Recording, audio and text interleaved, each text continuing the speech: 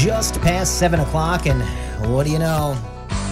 Gotta love Monday nights. Time for Ira on Sports. This is the True Oldies channel. I'm Mike Balsamo. And Ira, it seems like a lot of the media across the country and across the world kind of phoning it in because there's just really not that much going on right now. But we have one of our biggest shows ever because we don't quit on Ira on Sports. Up first, this is a really good interview. It's with Coach Wade Phillips. I think everybody knows who Wade Phillips is, but if we don't, fill us in. Well, of course, I want everyone to be safe and healthy and social distance. And this is, of course, we provide a lot of enthusiasm for the show in terms of we bring on interesting guests and authors that you can listen to and sort of get your mind off everything and just, follow sports. So Coach Phillips is one of the most famous defensive coaches in the history of the NFL.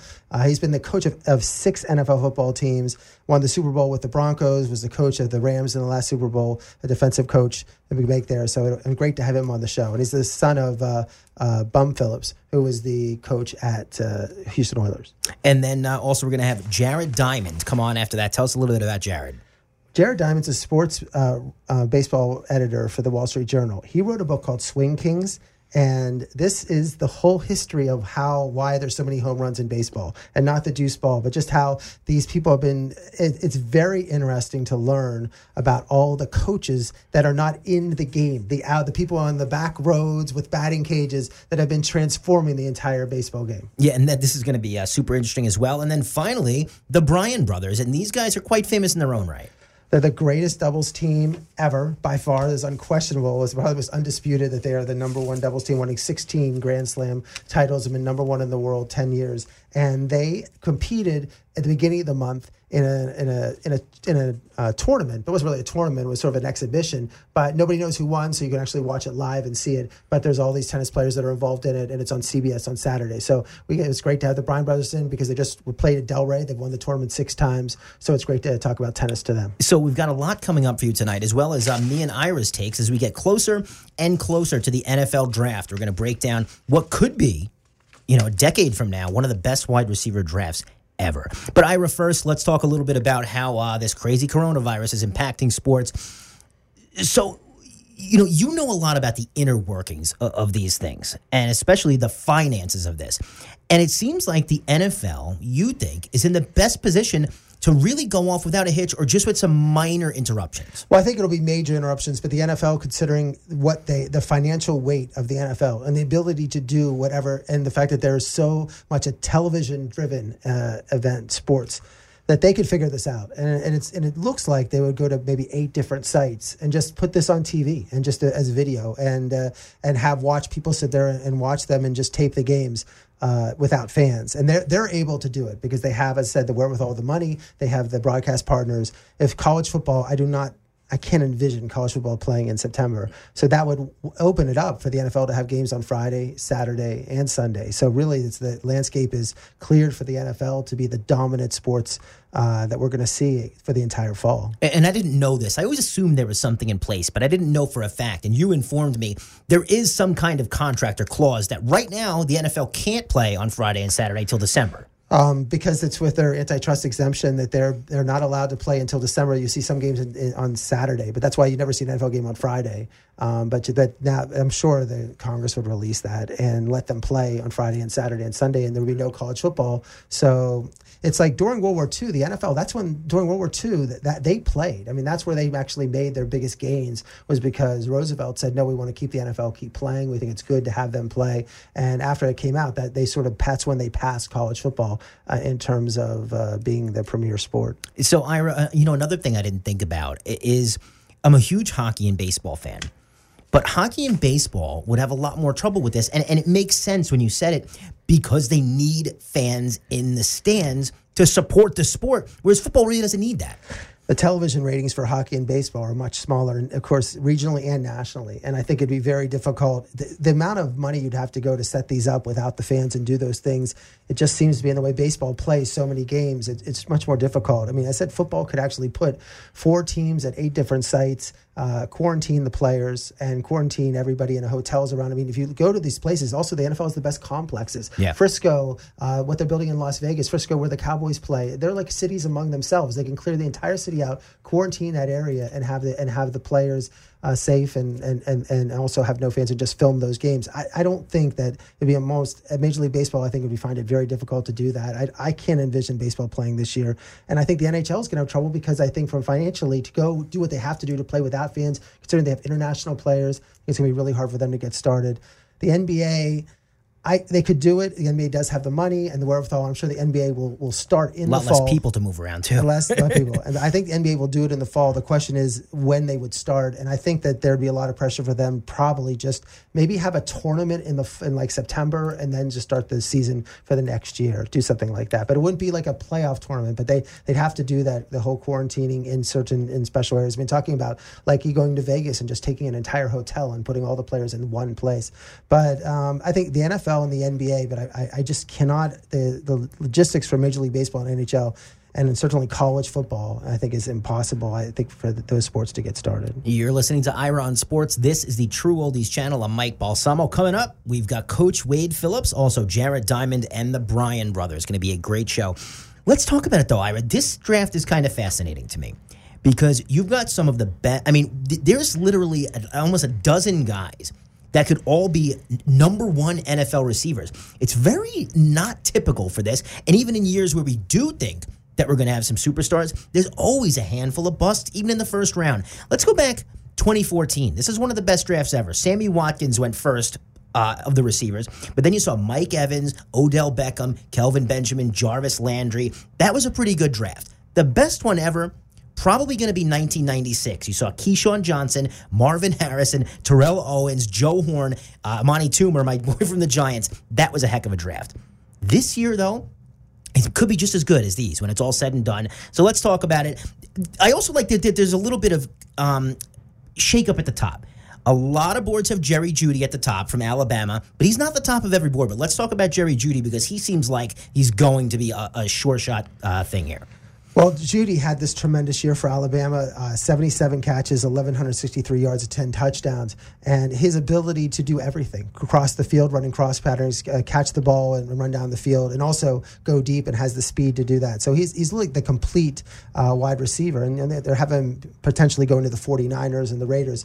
It's interesting this year because so many teams desperately need wide receivers, and especially because it's a passing league, you're like, why is this in demand? And there's some years where you've seen like 2 or 3 wide receivers drafted in the first round, and this year we might have 7 or 8, which is amazing. And it's funny, last year, all the big names early last year didn't work out. And it was the later name guys, Hollywood Brown, A.J. Brown, that did work out. Year before that, who's the only significant one from that draft? Calvin Ridley, and still isn't even a superstar. Like these guys might come right in and be.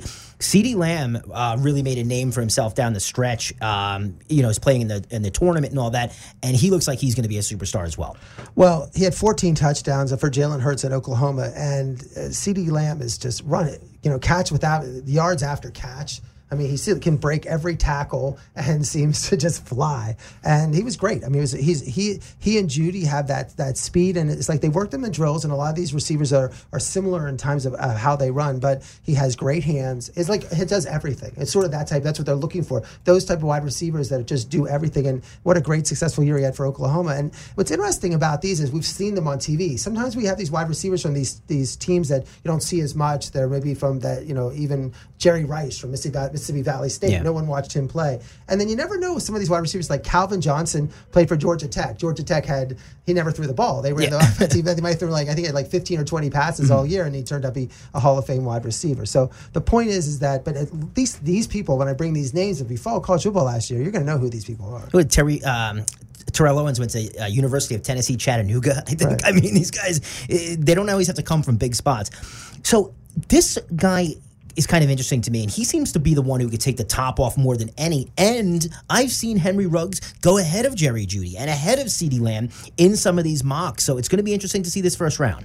Henry Ruggs' speed is the fastest. I mean, he's the fastest. So you're looking for pure He's the new speed. Tyreek Hill. Yes, pure speed, can do everything, and exactly. And I think that's what people look at him as Tyreek Hill. And in Alabama, now again, he has great numbers, but in Alabama, they had so many wide receivers. I mean, they had Judy and Ruggs, who people think are two of the best wide receivers, and they had Devontae Smith, another one who next year, if he came out this year, would be one of those others. So they had such huge leads in these games. And one reason why Judy didn't catch 130 passes is because they were blowing out most teams that they were playing. So that's what I think is interesting about Ruggs, is if you're looking for that Tyreek, that's what you want, then he's definitely good. He could jump ahead. And I agree. Judy, Lamb, Ruggs, even Jefferson, you don't know. When the draft comes, it's just what team likes which one of these wide receivers. Yeah, Justin Jefferson got a ton of attention. It might have helped that he played with the quarterback who had the greatest season in college football history out of LSU.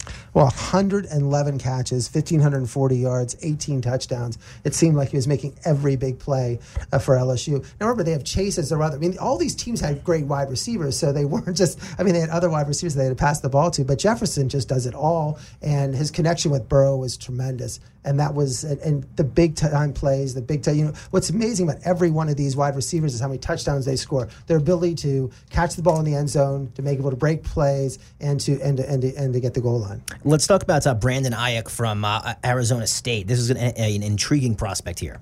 Well, what it's interesting about Brandon Ayuk is that he played with a team where the quarterback situation was in flux, so it wasn't as good. And then, so he only had 65 catches, 8 touchdowns. But again, that's like one of those wide receivers. Like, well, if you put him on the Alabamas, if you put him on the LSUs, what kind of numbers would he put up? Mm-hmm. And I think that's where he falls back. So people are interested to see what he would do. I really liked T. Higgins a lot, or T. Higgins, and this is a guy I thought it was going to be Judy and Higgins, 1 and 2 in this draft. Obviously, things have changed, but I still think Higgins could definitely be a premier number 1. From looking at them, and I've saw every one of Clemson's games the last 2 years, his hands are great. I mean, it seems like he's just, to me, the best, because I just never saw him drop a ball. I think a couple balls, but he just seems to be getting everything. And I just like his hands, his ability to get open, and his route running are elite. So I really like him. I think any one of these guys could become a superstar in the league. And Michael Pittman from USC, same thing. Well, Michael Pittman, he put up great numbers. When you look at his numbers, 101 catches, 1,275 yards, 11 touchdowns for USC. And I saw him play live twice. Wow, speed. I mean, again, you measure these speeds at the combine, and you look and say it's a 4.27. But when you see it on the field and you see guys try to cover him, and he's just so much faster. When running with shoulder pads on and running with the fields with the cleats, it's just different than running in the underwear Olympics. And I think Pittman has that pure speed that teams are searching for. And there's also a lot more than just a 40 time. It's route running. You know what I mean? Footwork, things like that. And that's what you say when you got to watch these guys. When you see cornerbacks and safeties consistently being baffled trying to cover these guys, that's what I'm looking for. Laviska Shenault from Colorado, small school, but this guy could be really good. Well, I didn't see Shenault play as much this year because Colorado wasn't that good. But again, that's like he's one of those other guys that's like Brandon Ayuk from Arizona State that was sort of under the radar in terms of what they could do. And but very good hands, excellent wide receiver. I mean, he's like we're naming people that have people projecting in the first round. This is our 8th player we've named. I've seen all 8 of them get in that first round. Yeah, no, I definitely have too. And then there's these guys are still good, like Denzel Mims from Baylor. Oh, you've seen Denzel on I mean, Baylor had that great year, and Mims. I mean, there were some games where he was just unstoppable. So, and then people say, well, it's because the offense in the Big 12 was crazy, and the defense is awful, and those things like that. But Mims played great, and I've seen him go as high as 22nd. I mean, you're right. This draft will be intriguing because you look at Kuiper's mock, you look at the CBS's mock, you look at all the mocks, they don't line up. I mean, many years no, you look nothing at does. You look at some years and it's like everybody knows, okay, we can go. But you go from this, and you have people that some people think it's a first rounder, and other people say third rounder. So that's why it's going to be, this draft will be very intriguing. There is almost always a consensus number 1 wide receiver. Almost always. And the last one I could think that didn't go was Crabtree when Hayward Bay jumped him. I mean, it's always pretty predictable. This year, I don't know. Jalen Reagor from TCU. Yeah, I mean, I saw him play a bunch of games, and again, their offense sort of struggled in a lot of games, and he played well. But that was him, and then Chase Claypool in Notre Dame. I mean, I've seen Kuiper loves Claypool. He thinks it's going to be a first round pick, and again, that was a situation where he just didn't get as many catches as some of the bigger names did. And I love KJ Hamler at Penn State. I've seen him play, and he's sort of that Tyreek Hill type of player too, return punts and do those things. And boy, how NFL teams run their offenses now. I mean, when you think about wide wide receiver, they're not just catching the pass. I mean, they're going to line up in the backfield. They're going to do. You want an Odell Beckham type. Yeah, they're doing everything on the field. I mean, and I think that's the versatility of these people. I mean, that's why when people talk about Jalen Hurts, who's the quarterback, we'll talk about that next week. Maybe we'll talk about the quarterbacks. Hurts can do a lot of different things, and you could line them up in different ways. And I think that's what they're looking for, versatility from these guys. That's why Ruggs, I think you made a good point. That's why Ruggs might go 1, because Ruggs seems to can do everything in the field. I should have mentioned Odell Beckham minus the off-field antics. Yeah, so, and you brought up Chase Claypool. This is a guy, on all the Giants insider boards, they want him in the second round. They're not letting him get past that 36th pick, at least according to those guys. So before we wrap this up, let's talk about who we think is going to take a wide receiver. In my book, the Jets are 100% offensive line or wide receiver there. I also think the Raiders want to make a big splash, and what makes a bigger splash than a big-name skill position player? What do you think? Yeah, I mean, the Raiders have got a must. I mean, that's what you have. They need to put something around Carr. Right. I mean, that's why they brought Antonio Brown in last year. Yeah. I mean, they brought Antonio Brown in for that reason. They have Hunter Renfrow, who's more of a possession-type receiver. I mean, they definitely need, it's a must. And I think the 49ers now, losing Emmanuel Sanders, they desperately need a wide receiver. I mean, it's just a must to get one. Philly is another team that you got, and I keep seeing Justin Jefferson mocked to Philly. I don't know if it just fits their style, but that team, Carson Wentz did a lot with nothing last year. I could see them making a big upgrade, and then even Minnesota might be in the game now that they're just Adam Thielen, who played 5 games last year, and they lost Diggs. Yeah, I mean, these teams like Philadelphia, you're asking like who's the Eagles' number 1 wide receiver? You can't name him. And certainly with Minnesota losing Stephon Diggs, they're going to need. I mean, you have teams that want to throw the ball a lot, and you can't name who all their wide receivers are. That's a problem. That's why Tom Brady was excited about Tampa Bay, because he goes, I got 2 of the best 5 wide receivers on this team. He's got the best tandem. Right, and you don't even get that anywhere else. Who we didn't mention, and you just said it, if you're going to be throwing, the New Orleans Saints. Granted, they have arguably the best receiver in football, but their depth chart is barren after that. So I could see them in the first round. Yeah, I mean, they have Ted Ginn Jr. was a second wide receiver. So Breeze, and the fact you're going to throw the ball a lot fits in perfectly. I mean, all these guys. I mean, that's one reason people forget that Nigel Harry did not work out from Arizona State. Didn't work out for the Patriots. What if he would have came in last year and was been a superstar? Maybe Brady would have stayed with the Patriots. Yeah. Everyone had high hopes for him, but he got injured, got another injury, didn't seem to catch on. I mean, that was a bad draft. I mean, that was one of the worst draft choices that Belichick had. I mean, considering it probably maybe cost him Brady. Well, considering DK Metcalf went a round later and found success, and then, like we said, we saw the Hollywood Browns, we saw the A.J. Browns, who had basically Pro Bowl type years in the 3rd, 4th, 5th round. So I do think that's why I do think there's a lot of margin for error, especially with N'Keal Harry being the first one off the board and kind of falling by the wayside. All right, Ira, anything else before we head into Wade Phillips? We're going to talk about the Florida Derby. Oh, that's right. Florida Derby was over the weekend. We never let horse racing go on this show, and this was a race that was very easy to pick, and the betting public knew it here with Tiz the Law. Well, Tiz the Law won the Holy Bullock Gulfstream, the Champagne Stakes. They ran this without any fans at all. It might be one of the last races running in terms of how the Kentucky Derby is set up. But it was the owner of Tiz the Law was the owner's people who you remember Funnyside. Barkley Tagg was the trainer. Jack Knowlton and Sagatoga Stable were that. So Funnyside was the gelding that won the Kentucky Derby, the Preakness from Belmont, and went to Belmont and lost at the Belmont Stakes for the chance for the Triple Crown. But it was a perfect ride. I mean, Manny Franco did a great job. It was right behind Chivalry and Ete Indian, right on the turn, and just showed that great speed and just blew through it and won comfortably. Yeah, Tiz the Law is someone that a lot of people had in their future pools as well, at around 3-1, and that might be a good price on Derby Day, whenever that Kentucky Derby does happen. Let's get to Wade Phillips. It's Ira on Sports. You're here on Ira on Sports. We're talking to Coach Wade Phillips, author of the book Son of Bum, Lessons My Dad Taught Me About Football and Life with Vic Carucci from Diversion Books. Thanks a lot, Wade, for coming on today's show. You bet, Aaron.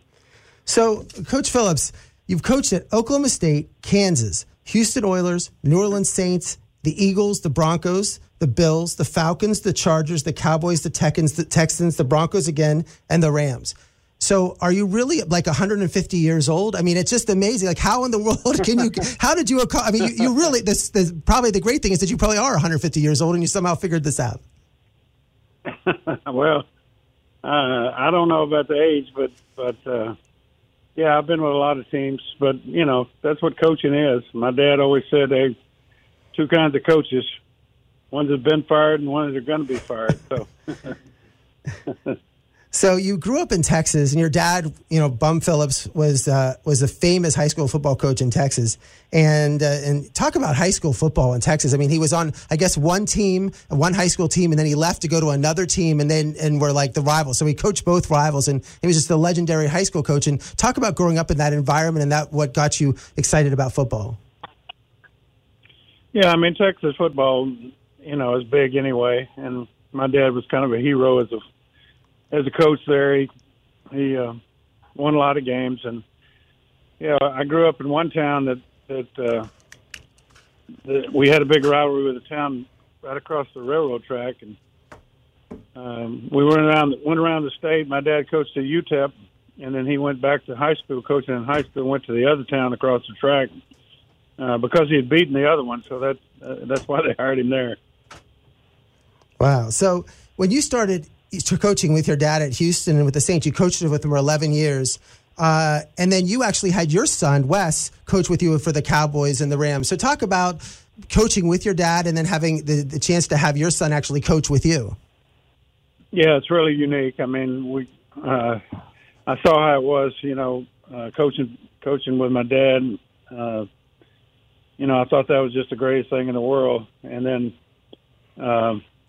because he was kind of my hero, and then coaching with him, and then I get to coach with my son, and from the other perspective, I was so proud of my son. So it was a neat experience for me, and I enjoyed both of them for sure.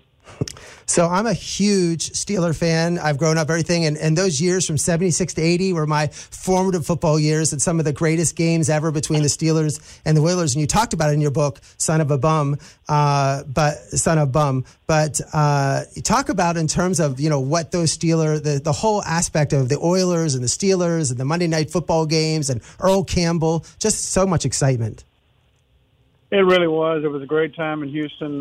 The town just took to our team, and of course the Steelers were winning 4 out of 6 Super Bowls in that era, so they were really great. But we actually beat them at home every year. They beat us in Pittsburgh, and then they'd beat us in the championship game 2 years in a row. But it was a different rivalry in that it was a friendly rivalry, and I say that because the first year we beat Cincinnati at the end of the year, the last game of the year that put the Steelers in the playoff, and they sent us they sent everybody Samsonite briefcases, the whole team and all the coaches, because we had beaten Cincinnati to get them in the playoffs, and then they ended up winning the Super Bowl.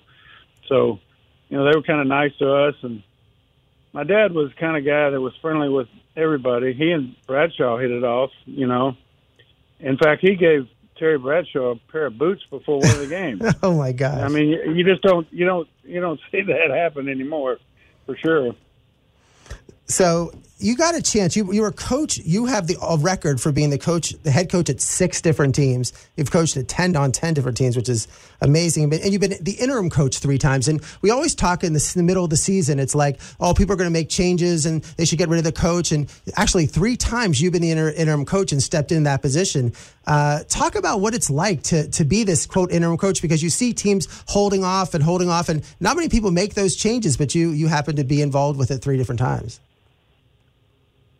Well, it's hectic because usually when you go in as interim coach, the team's not doing very well. So it's hard to change it in the middle of the season. What you try to do is just keep the players playing hard and do the best you can, but do the best they can. Try to win some games for them, but it's usually pretty well set. You go in late in the year to try to be an interim coach, but. The head coaching, most of those jobs I got because I had been there, So it's they recognize that, and I appreciate that. We're talking to Wade Phillips, the author of Son of Bum. It's available at Amazon. I mean, this is a great time to read books if people have nothing to do. I mean, his career is amazing. He talks about so many different, all the different teams he was involved in. And your story about your first Super Bowl was great when you were the Denver defensive coordinator and you lost to San Francisco. And you just talked about the magnitude of the Super Bowl and how, and we just had the Super Bowl down here in South Florida last month. It seemed like forever, but it was actually just last month. So sort of talk about what that first Super Bowl meant and what was it like? Yeah, it was a bigger game than I thought it was. In fact, when we won it at Denver, I did talk to our players about how big the Super Bowl game was because, you don't realize it. I mean, because playoff games are big games and every game's a big game, but the playoffs are real big, and even the championship game's a big game.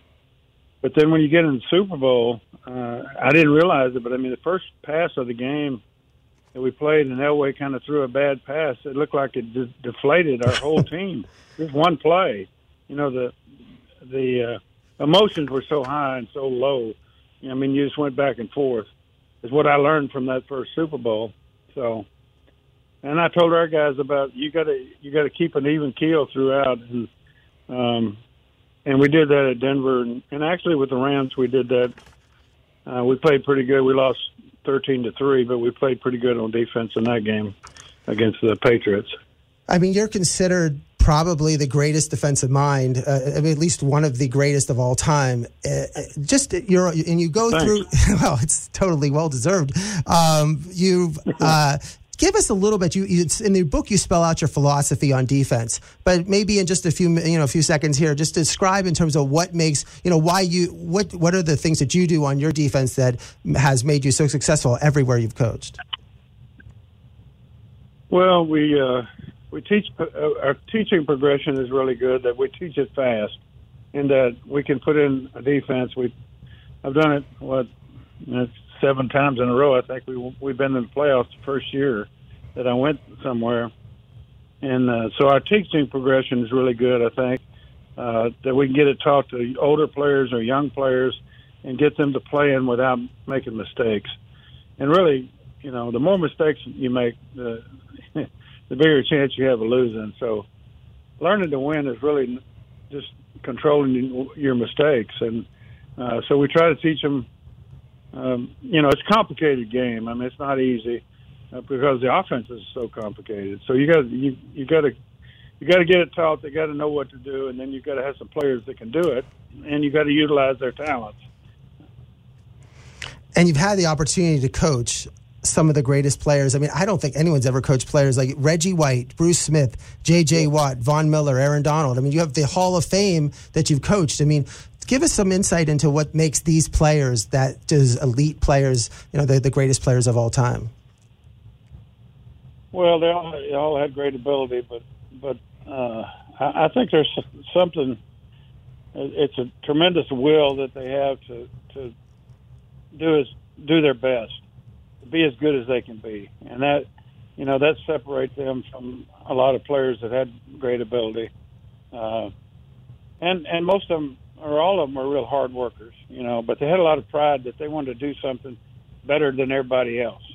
And I think that's the key thing that all those guys you mentioned and several more that I've had that are in the Hall of Fame. I wish I could teach it, it's something you could teach, but I think somehow they're either born with that or they've worked up to it, but they're all special that way.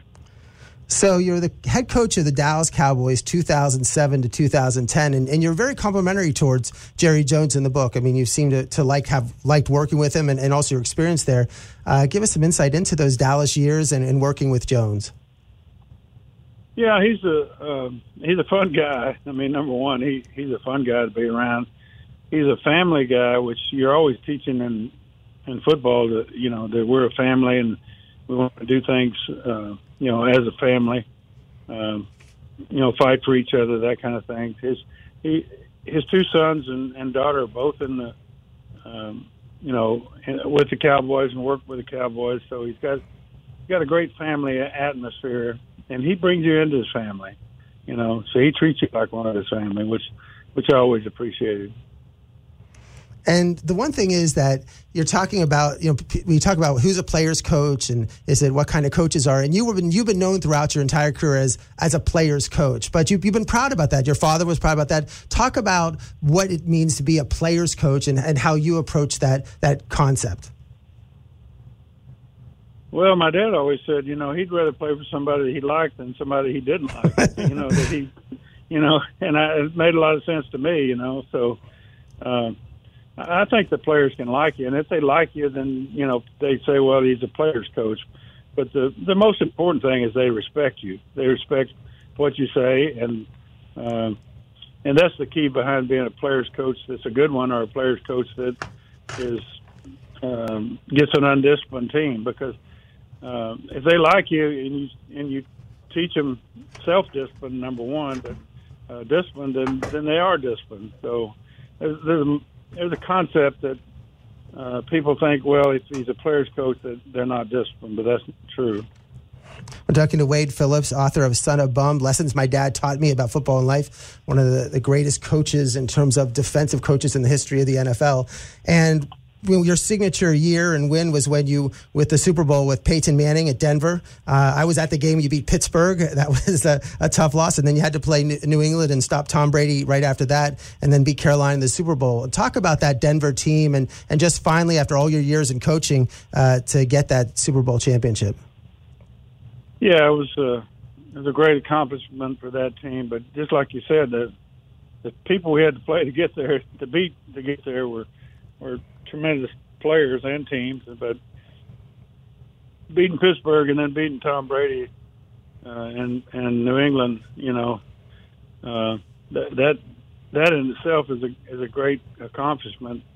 But then we played Carolina, who had the MVP. Cam was the MVP of the league, and they had averaged 40 points a game in the playoffs. So, that was but that was a great defensive team that we had, and it, obviously it was the players that we had, Vaughn and DeMarcus especially. But we had the no-fly zone, they called themselves, with Aqib and Harris and Roby and T.J. Ward, and those guys were great. I mean, we were number one in pass defense the whole year, and we also gave up 3.3 per rush, which was number one in the league. So.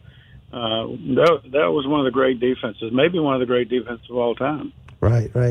And you've really faced the legendary quarterbacks. I mean, you had Manning on your team that year, but you faced him again.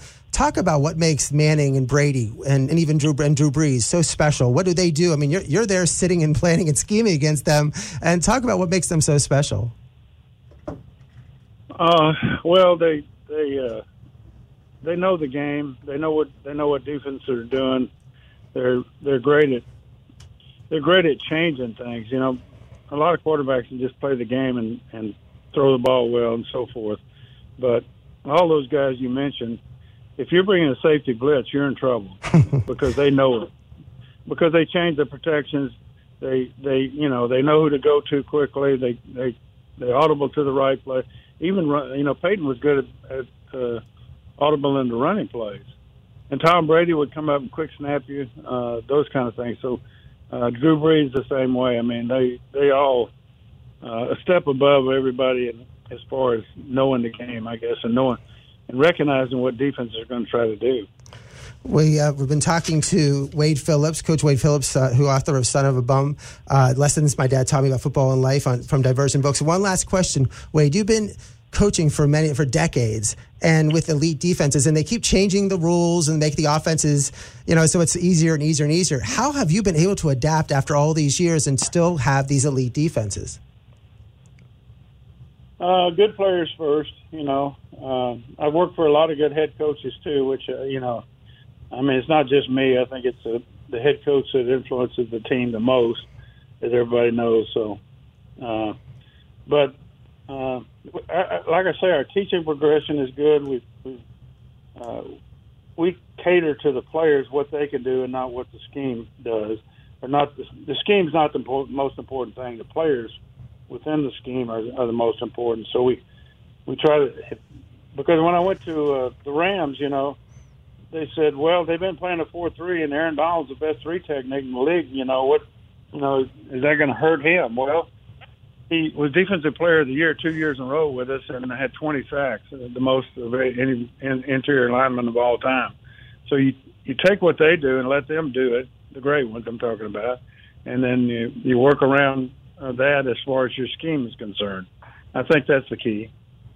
Well, thanks a lot, Coach. I know you're very busy, and we're definitely, if you're looking for a good book to read, Son of Bum, Lessons My Dad Taught Me About Football and Life. And thanks a lot for coming on Ira on Sports. I really appreciate it.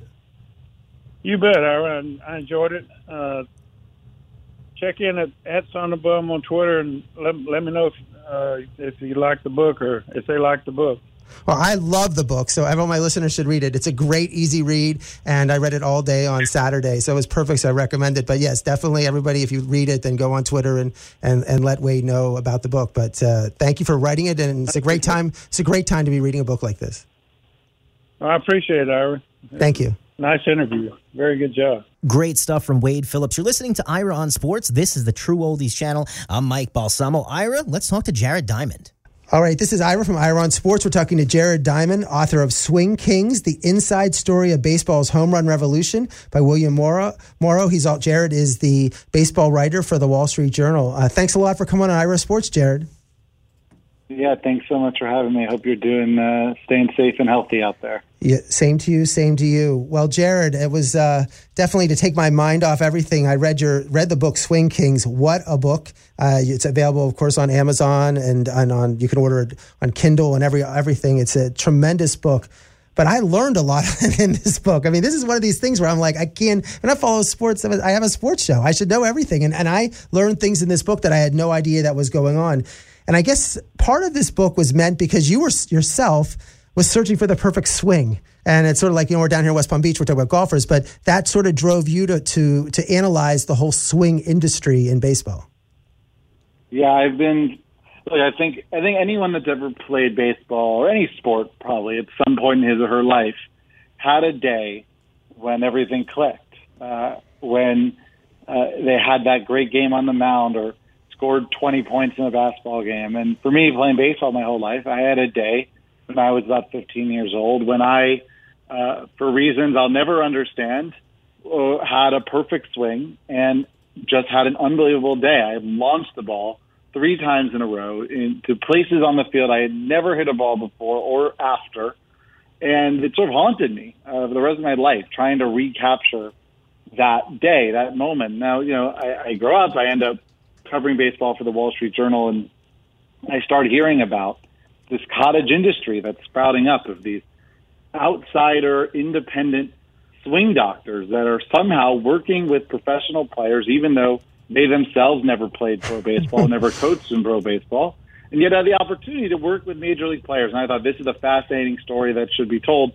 And maybe if I'm lucky, I'll get the chance to learn a few things myself. And fortunately, these coaches were nice enough to let me get in the cage, embarrass myself, but they didn't, admit how terrible I was and tried to help me. And there was a reason for it. I still get to play baseball once in a while. It's a perk of the job. We have a annual New York media versus Boston media baseball game, one at Yankee Stadium, one at Fenway Park.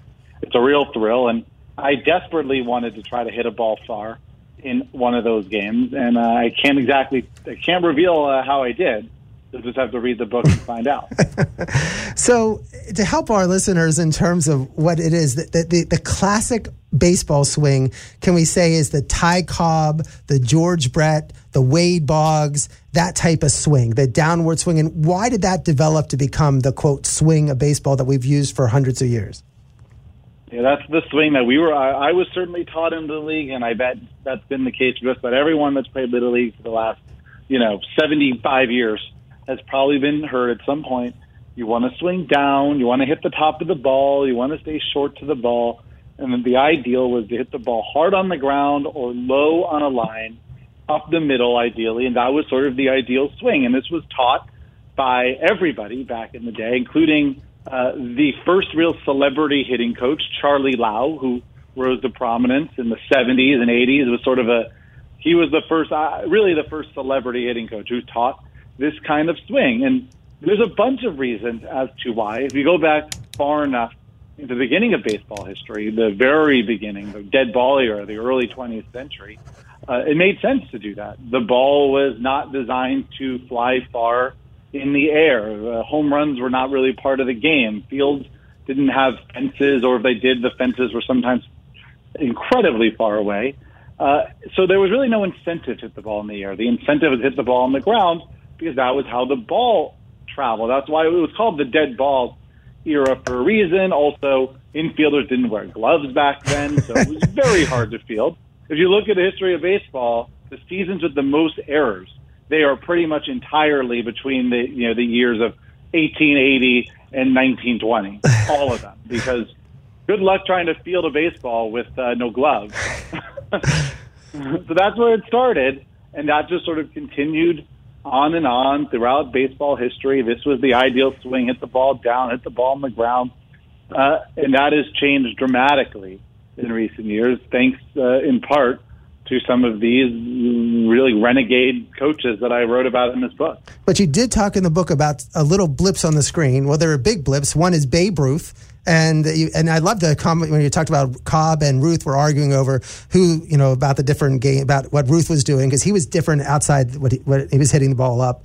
And then Ted Williams. And Ted Williams had the same type of swing that we're using today. Back in, you said in the book, The Science of Hitting, on page 47, he wrote Up and Away. So the point is that there were two of the greatest players to ever play the game are doing what they're doing now, but somehow it just didn't get adopted. And I'm surprised about that. Yeah, that was one of my biggest questions as I went through this. Start with Babe Ruth.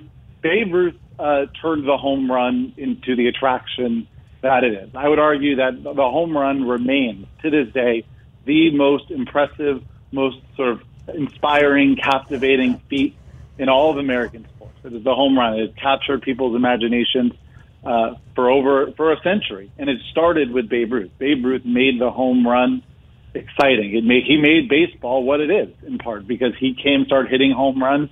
It was in a constant, I wouldn't say a feud because they weren't actually arguing, but a philosophical feud with Ty Cobb, who was the great sort of pre-live ball era hitter who hit the ball on the ground and sort of guided the ball with his bat and was a real artist. Ty Cobb was an artist. Babe Ruth was more of a blunt force instrument in some ways. And Ty Cobb, he resented Babe Ruth in some ways because he felt that baseball, the game that he grew up playing in the early 20th century, from an aesthetic standpoint, he played it the right way, and Babe Ruth was just all about power. That wasn't what baseball was supposed to be about. Clearly, we know who won based on attendances and who became an all-time American figure in Babe Ruth. And then comes Ted Williams years later in the 40s and 50s, 30s, late 30s, hitting all these home runs, hitting the way he did. He wrote a book in 1970 called The Science of Hitting, where he says essentially what I just said, which is you were probably taught that the ideal swing is down or level, but in reality, the ideal swing is slightly up on a 10-degree angle, and I tried to hit every single ball I ever hit in the air. So I thought, well, why did that not become mainstream? Ted Williams wrote about it 50 years ago. Well, there's a few reasons, but I think the most compelling one is that for whatever reason, people said, well, that's Ted Williams, and Ted Williams is a freak. Ted Williams is different. A normal mere mortal can't do what Ted Williams does. That might work for you with your superhuman vision and sort of just general natural ability, but a real normal human being needs to hit this way. And that makes no sense, obviously, because what other industry do you not model yourself after the best? That's what I would do in pretty much any other field. Yet in baseball, that wasn't the case for a long time, except for the people that sort of were aware that maybe we should be teaching this, and they were kind of forced to the outside until now. We're talking to Jared Diamond, author of Swing Kings, the inside story of baseball's home run revolution. And in the past year, over 1,000 home runs were hit, more than the previous record, which just shows what's happening with baseball with home runs. And of course, we had more strikeouts than ever. But the one thing, we're down here in West Palm Beach with the golf, talking about golf, and everybody has a swing coach. Everybody, and then the swing coaches in golf for the pros. There's the Butch Harmons and the Hank Haneys, and it's natural to have coaches. But in baseball, it's not. Like, it was almost like, I mean, people were going to these people that we're going to get into that you're going to talk about. It's like, back alleys and batting cages after hours, down abandoned roads. It wasn't common. And it's like, oh no, you got to use our coach that we have on our team. Don't use anybody else. Whereas you see it in basketball and football, there's coach passing gurus and shooting gurus in basketball. And of course, golf coaches. For some reason, baseball was different. It is weird. In fact, in the introduction, the prologue to The Science of Hitting, Ted Williams' book, he writes that one of the primary reasons he wanted to write a book at all was because he felt that the golf swing had been subject to great scientific study about how to do it better, and the baseball swing had never been held up to that kind of scrutiny. So Ted Williams felt that way 50 years ago about comparing the golf swing to the baseball swing, which I think is really interesting. Baseball is a weird culture where it's extremely insular. The only way to sort of work in baseball for most of baseball history was to have played Major League Baseball yourself. If you didn't play baseball yourself, you were essentially viewed as not qualified to coach it. The qualifications for coaching in Major League Baseball for most of its history was very simple. It was you played Major League Baseball and you were friends with the manager. That was it. Those were the only pieces of criteria, and that was it. That's changed now, but for a long time, that's what it was. And golf was ahead of baseball in this way, and many other sports were. It took way too long for baseball to recognize that playing and teaching are different skills, and maybe should be done by, in some cases, different people. So you feature 4 or 5 of these gurus, but they are very strange people. I mean, Craig Wallenbrock, who you call the Oracle of Santa Clarita, who I have never heard about. And when you read the book, you're like, well, he is the master of this whole new swing. I mean, he was selling sugar and corn syrup to bakeries and dairy companies. He started out throwing batting practice for some baseball pitchers, and now suddenly he's the one who. And it's like when people train with him. What's so interesting in the book was you talk about how people would go to him, they would work with him, and they come back and they couldn't tell anyone. I'm not going to tell you why I'm swinging so well. And but it was like all of them, Bobby Tewksbury, had all these. They were just strange, out of the mainstream people, and baseball and people even who trained with them could tell people in baseball what they were doing. That was the culture for most of baseball history. Was if you worked with someone from the outside, someone like Craig Wallenbrock, you essentially had to keep it quiet because it was dangerous. It would be seen as disrespectful to the team, or somehow it would be seen as radical. Baseball doesn't really care for radicals. Baseball is a quite conservative culture in many ways, and to be sort of that outside of the mainstream in baseball is dangerous. At least it was for much of the game's history. Craig Wallenbrock is sort of the definition of a radical. He is a fascinating individual, someone that I was so thrilled to have a chance to write about because he's just so interesting. He quit baseball when he was about 20 years old, moved down to the coast in San Diego, becomes a full-time surfer, described himself as a, quote, pot-smoking hippie. And that was the guy that would become, to me, the godfather of everything that's gone on with the baseball swing. He was working with so many great players throughout the 90s and 2000s, quietly worked with guys like Chase Utley and Michael Young and Ryan Braun. It's a long list of just players that he was working with, Paul Konerko, working with, that no one knew. And it took until the last 6 or 7 years where anyone in the mainstream knew about Craig Wallenbrock. And again, I don't want to spoil too much about the book, but suffice it to say that in the baseball industry now, everybody knows who Craig Wallenbrock is. Well, and you mentioned how it was like when, we're just going to focus on Wallenbrock for a second, is about, so he worked with Jason Castro, and Castro starts hitting well. And then JD Martinez, who's on the Astros team, is like, what are you doing? And he kept like hammering Castro for months. Like, what's your secret? And Castro, finally was worn down and admitted, where he's learning it from. And it was like, so not even though it wasn't like Wallenbrock was going on TV and talking on MLB Network or anything, or people were talking about him. It was like so underground in terms of what you could do to get it. And it was like, and it took all these players. You mentioned Doug Latta with Marlon Byrd and working with these players that everyone thought was done, and they started playing great. And then people were like, what's the secret? Why are you hitting it like this? Where are you learning this? And that's how the word got out. Yeah, it was really a word of mouth thing. It sort of spread and spread. And Jason Castro telling J.D. Martinez about it is really where it started, because J.D. Martinez was revolutionary. What he did, the success J.D. Martinez has had after working with Craig Wallenbrock it's truly unbelievable. J.D. Martinez was done. His baseball career, major league career, was on the verge of being over. He just was not having success. He was struggling. He was not going to make it until he met Craig Wallenbrock. And then he came back after working with Craig Wallenbrock and has been a superstar ever since, which is absolutely incredible. It shows what you can do with better technique. But once J.D. Martinez started talking about Craig Wallenbrock, he was really the first one to do so publicly in the mainstream. It was out there, and it's what I first learned when I first started learning about Craig and these stories. And it turned out J.D. was not alone.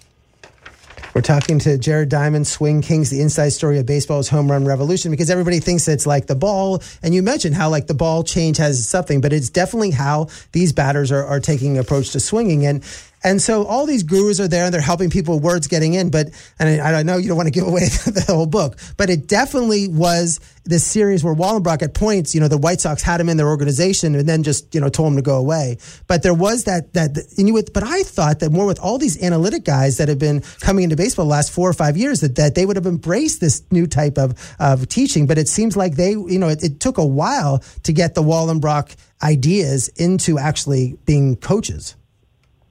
It did. Craig Wallenbrock was, through an unusual sort of situation, was brought into the White Sox organization back in 2005, and essentially he basically just wasn't welcome, and he was quickly dismissed. Sort of an interesting story how that all went down.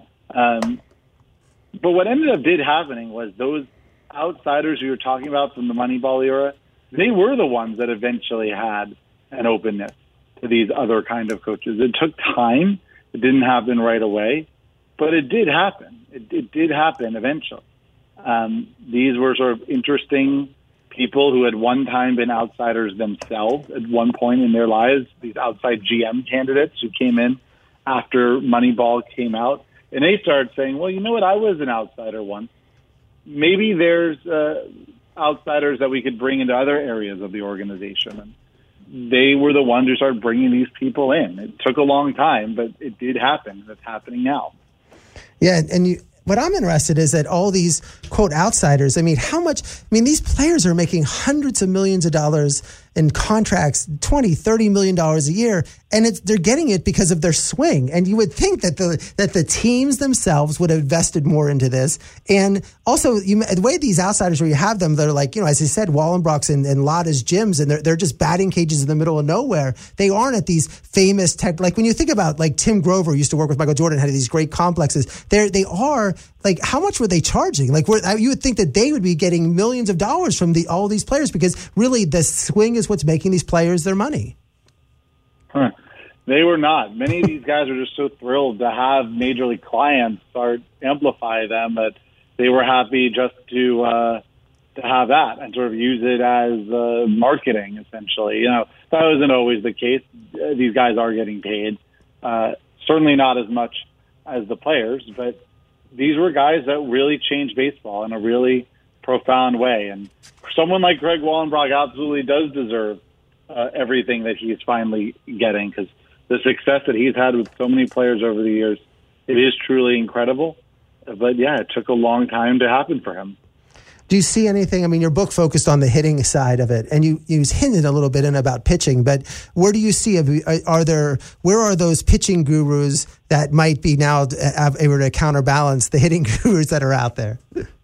Oh, they exist. You look at places like Driveline and some of these other outside places. Oh, they're out there for sure. And now that hitting is sort of having its moment, pitching is going to have to respond like it always does. Baseball is, as anyone knows who follows the game, is this never-ending cat and mouse game with these two groups trying to one-up each other. And pitchers have had the advantage for a long time.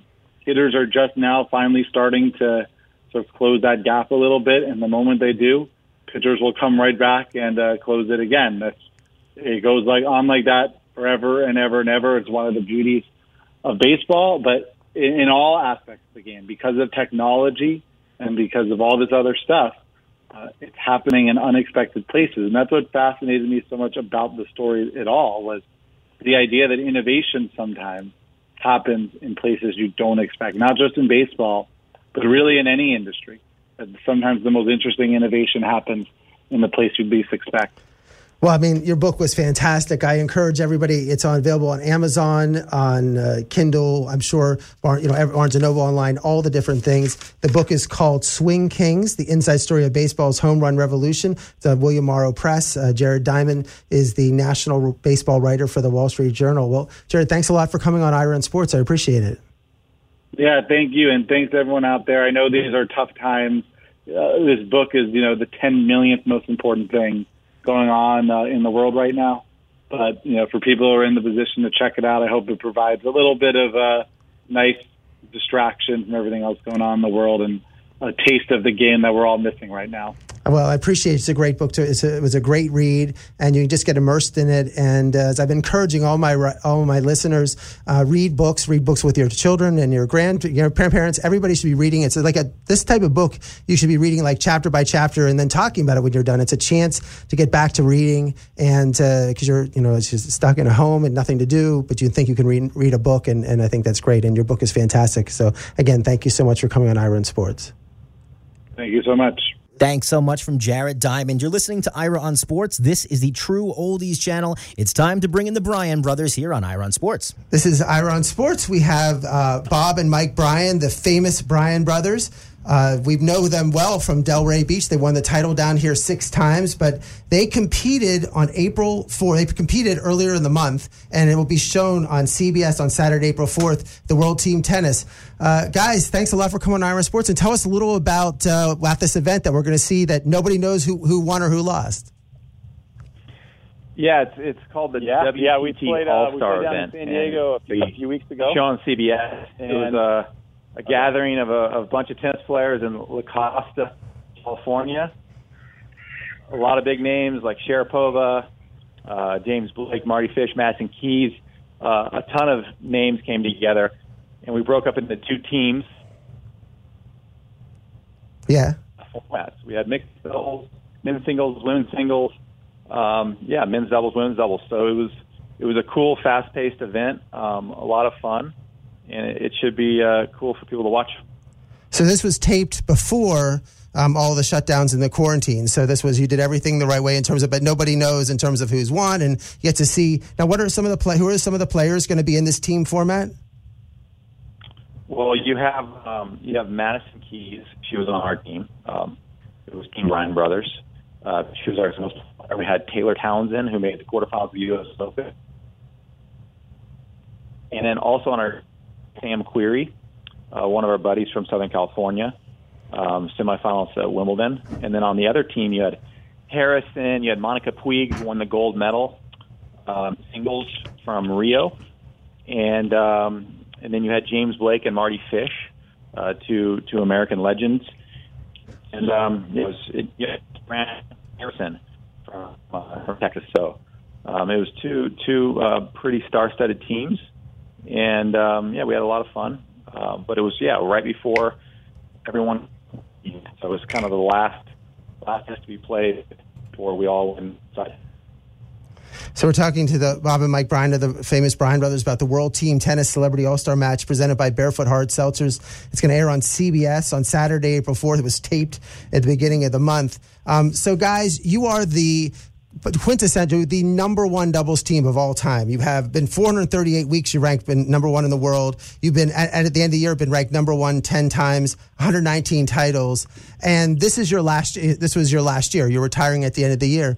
Talk about in terms of your interest in getting into doubles in the first place and to becoming. Did you set about like this is what we're going to have? Like what was the motivation for you to become this all-time great doubles team?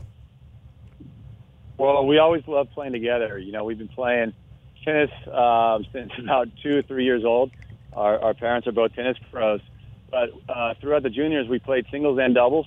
I would say that we probably preferred always just playing on the same side and playing together.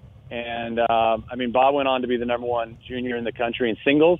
We were the number one team in doubles, and he went on to win the NCAAs. But when we turned pro, we really just loved traveling together, playing together, and we had huge goals of trying to be, number one in the world, winning the Olympics, playing Davis Cup.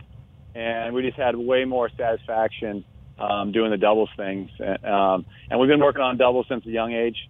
It requires quick hands. Great communication, which helps because we're twins. But it was just our thing. It felt like our calling. And we just really loved doing it for the last, forever. This is our last year on tour. You're right. And hopefully we get to actually play a little bit and finish this thing off right. We're supposed to play our last tournament at the U.S. Open. So, Mike, you're left-handed and Bob is right-handed. Did you guys decide that? I mean, that's weird. You're twins, but one of you is left-handed and one is right-handed. Was that a decision your parents made? I think your mom was a tennis player, and also your mom and dad are both instructors. So did they do that on purpose? I wish they didn't plan that, but that's a genetic thing. So, and then we'll ask this. No, as mirror image twins, a lot of times lefty righty combo. I mean, it helps a lot for doubles. You don't have to serve in the sun. You can use the cross breeze to your advantage. So if you look at the history of doubles in tennis, a lot of the best teams are lefty righty, that combination. But yeah, our parents both played tennis. Mom was a good pro. Our dad was number one on his college teams. So Mike, a question to you is, when you started, in terms of, you guys have never played. I mean, I saw in juniors you would actually you would forfeit the match when you had to play, or default when you had to play each other. Did you guys ever play in a match before? Yeah, well, until about the age 16, we would meet in the finals of all the tournaments in California, even nationally. And our parents never wanted us to actually compete when it really mattered, because they didn't want one twin to actually feel like he was better than the other twin. And they were really kind of emphasizing our relationship. And with twins, it's very delicate. And, we're living in the same room, and it's tough to be number one in the world, per se, if you're number two in your bedroom. That was their whole philosophy. So that's so Bob, in terms of tennis, talk about, we know you well from Delray, and you guys just won that tournament here. Another great victory. You won it 6 times.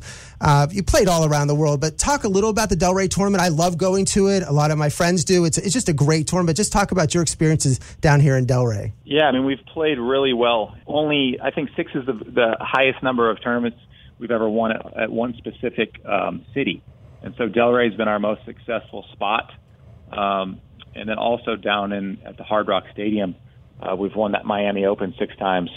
We love playing there because of the fans. I'm living in Hollandale Beach, and I got a lot of friends and family that come and support us. We spent a lot of time in Key Biscayne when we were juniors at the USTA national facility there. So we've been coming to Florida our whole life, and for some reason, the weather and the fans, and it all comes together for us when we play down there. We're talking to Bob and Mike Bryan, World Team. They're part of the World Team Tennis Celebrity All-Star Match presented by Barefoot Hard Seltzers. They're on CBS on Saturday, April 4th. You can watch it at 1:30 p.m. You can actually watch an event that you don't know what happens on TV, so it's going to be exciting for that. But, Mike, talk a little bit about in terms of doubles. We're starting to see some of the top women began coming into doubles. I mean, when I grew up, of course, the McEnroes played. Or do you see a trend maybe that some of the top singles players are going to start to play doubles more, or is it probably going to be the same way it is right now?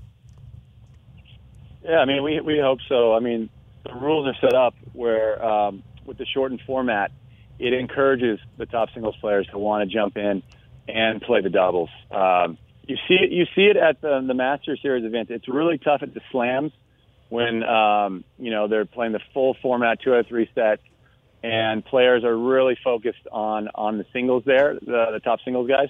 But we love on the men's tour. We're down at Indian Wells. It obviously got canceled, but the draw was stacked. I think Djokovic was going to play, Nadal was going to play, all the top guys, and that makes for really enticing matchups with some of the top doubles guys, because you got 2 different skill sets. You got the really quick hands and the doubles guys with the strategy and all the communication, and then you got the artillery of the top singles guys. So I think the fans really love that. The prize money's gone way up. I think it does encourage singles players to want to play doubles.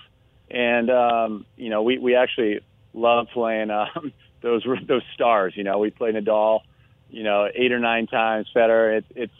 It's always a packed stadium, so we love it.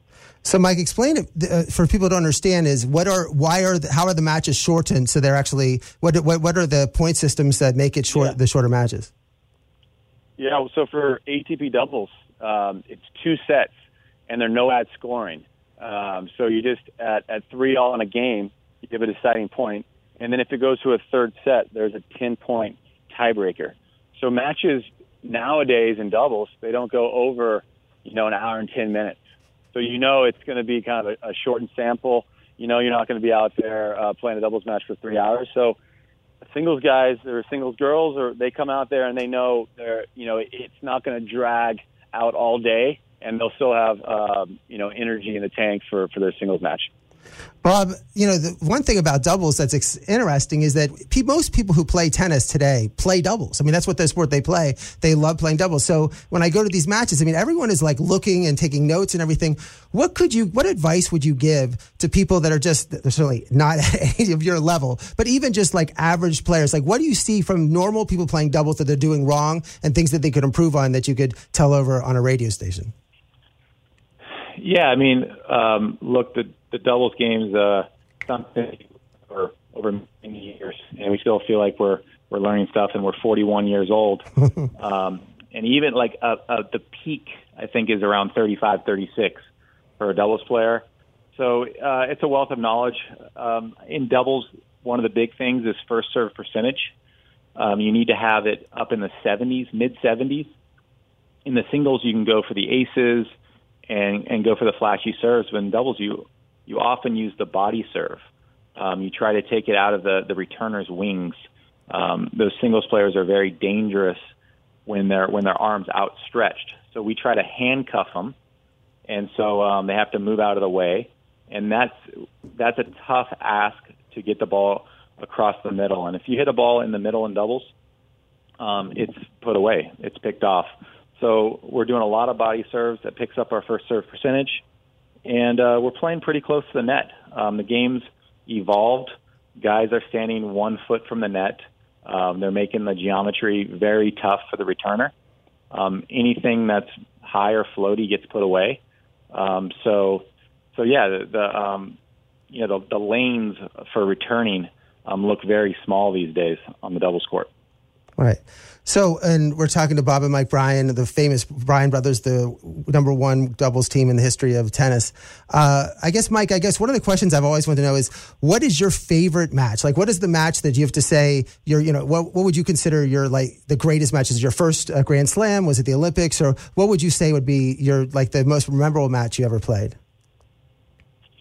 Yeah, there's a long list. We played, I think we played about 1,500 matches on tour.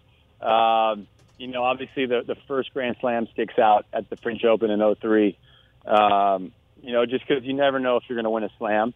And we've been knocking on the door for a couple of years, and we knew we had to win a slam to get to number 1 in the world. And if we got to number 1 in the world, the Davis Cup captain said he'd play us. So we had a lot of pressure on that match, and we are just so energetic. We didn't sleep for, days leading up to the final.